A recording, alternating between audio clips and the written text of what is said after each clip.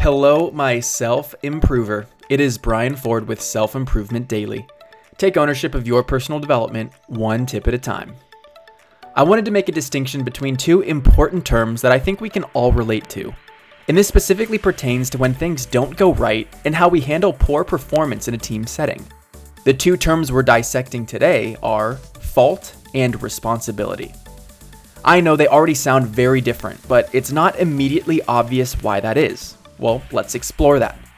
The first difference is in the implied time frame. When someone is at fault, it focuses on the past and how things were meant to go.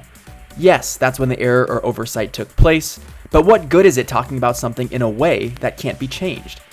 When it's someone's responsibility, you still create the opportunity for a constructive confrontation, but do so in a way that suggests that there are actions today that can remedy the error and leaning more into the ways things can be fixed than just the things that went wrong.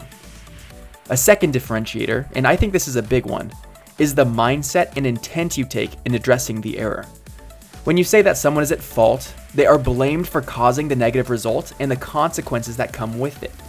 The focus here is on how things went wrong, which comes from a less collaborative place. When you recognize it was someone's responsibility to manage something, and that thing went wrong, then you're taking a more holistic angle that implies that this isn't an incident in isolation.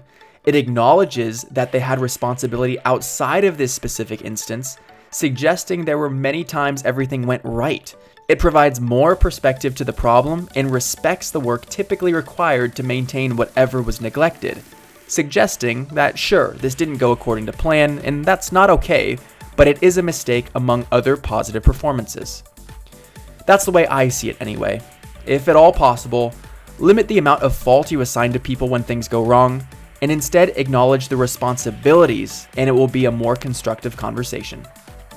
Thank you for listening, and I'll see you next time on Self-Improvement Daily.